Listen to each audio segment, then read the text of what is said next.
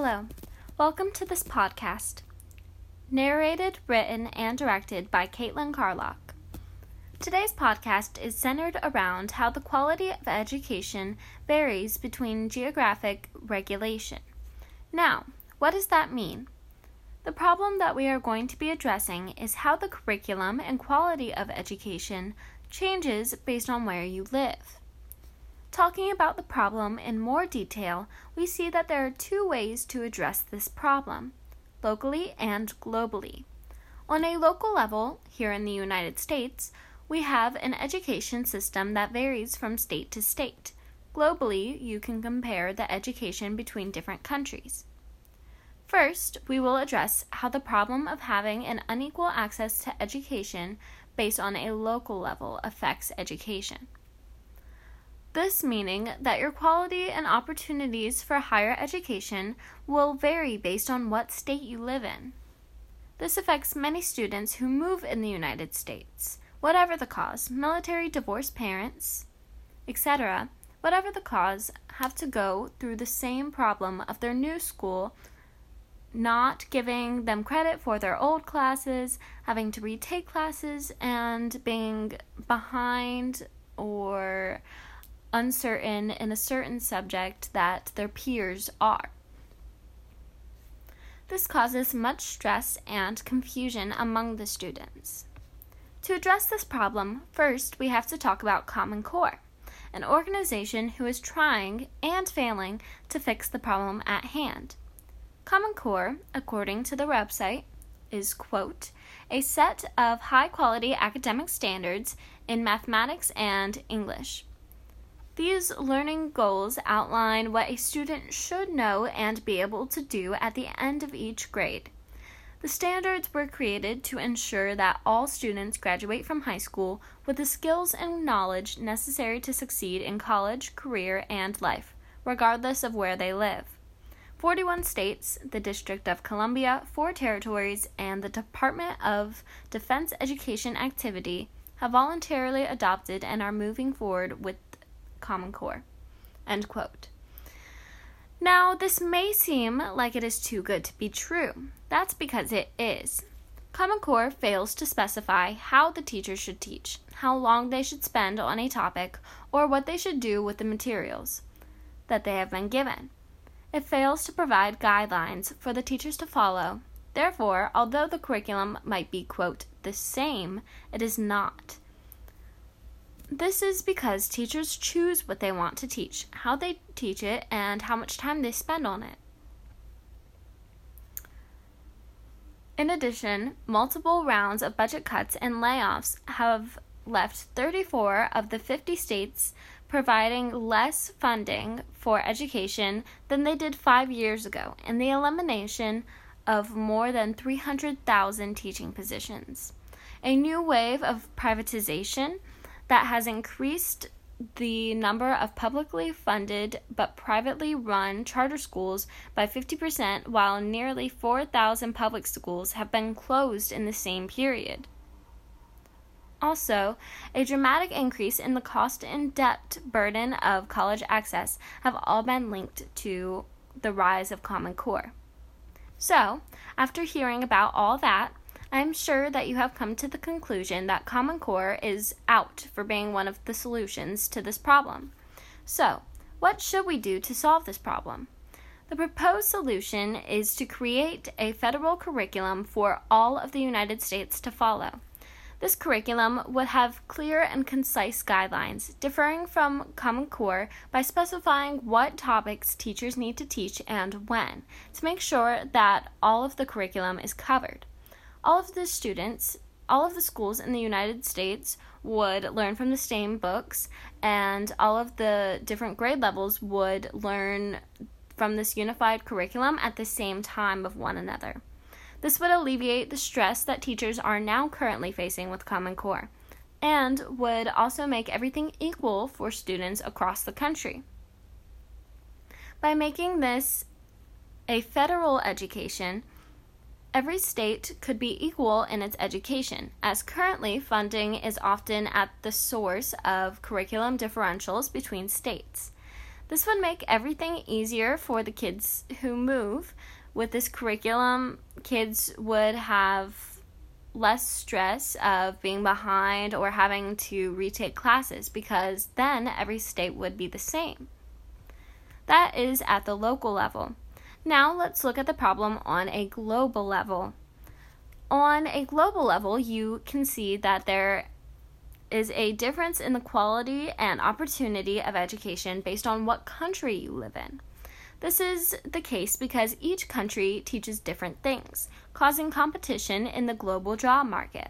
For example, the Dutch hold dominion over the dredging market. This is because the Dutch focus on engineering in their schools, and they develop new technologies in that field. They focus on math and engineering. This takes jobs away from other countries because they don't teach the same maths and sciences that the Dutch do in college. With a global curriculum, there would be more diversity in the world job market. Now, if every country learned from the same basic math and science, then more people from other countries could work together and do these jobs. Putting people with the same curriculum does not lessen competition, as many people think. In fact, it actually increases competition and provides different minds from different backgrounds to come together for a job. Globally, you can compare the education between different countries. Comparing Norway, the country with the highest graduation rate at 100%, to the education of South Sudan, the country with the lowest primary graduation rate at 37.37%. By looking at the education system as a whole on Earth, you see that certain countries remain dominant over another. Specific nationalities dominate specific jobs, and that the country that you are from correlates directly to your status and your job in the real world. This is because the quality and importance of education varies from country to country.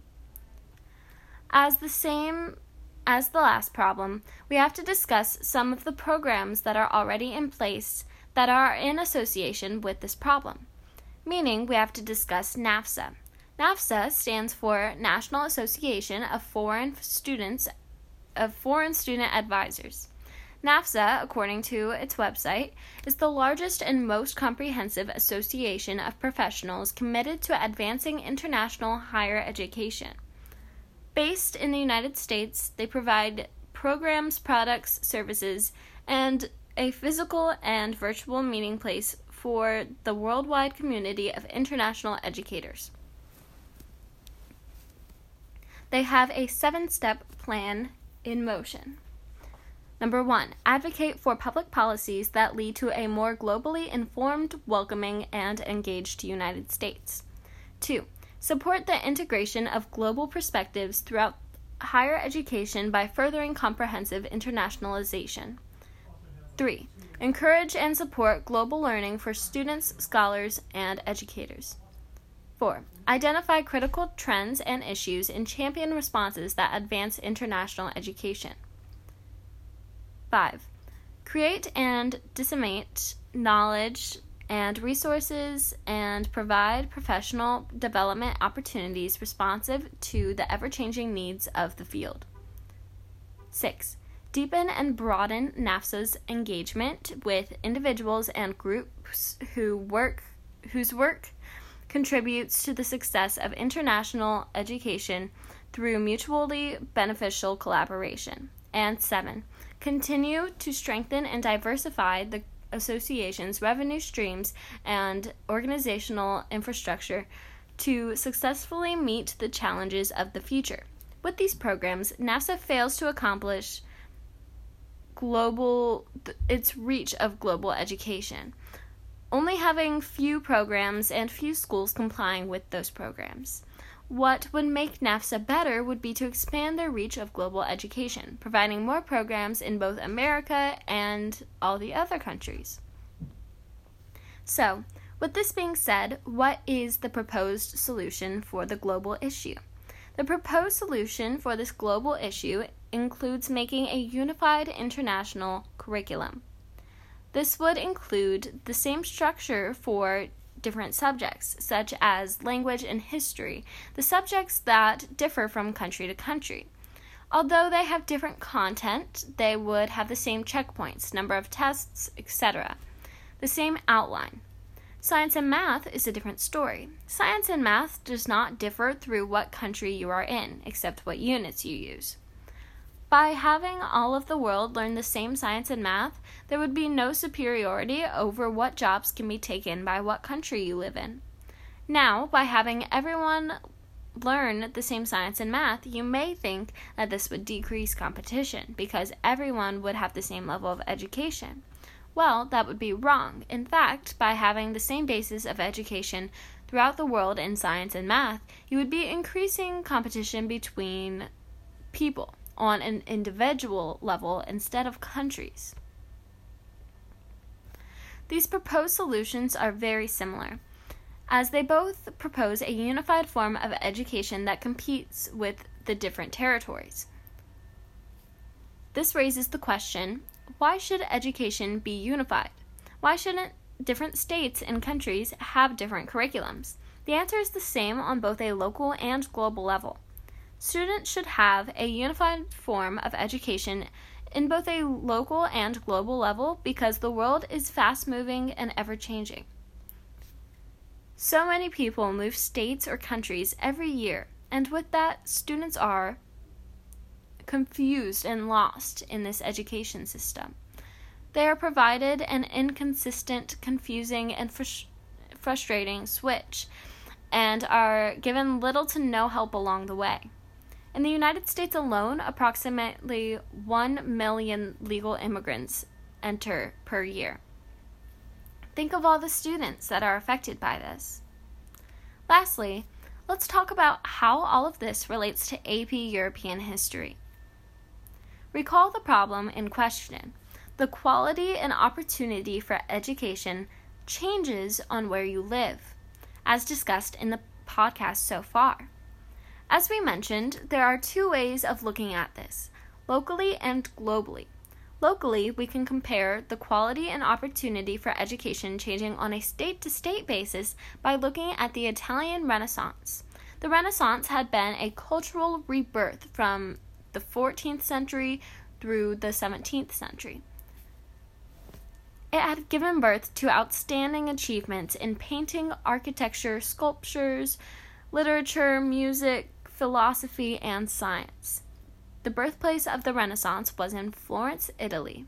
This is because of the extraordinary wealth accumulated in Florence during this period among a growing middle class and upper class of merchants and bankers.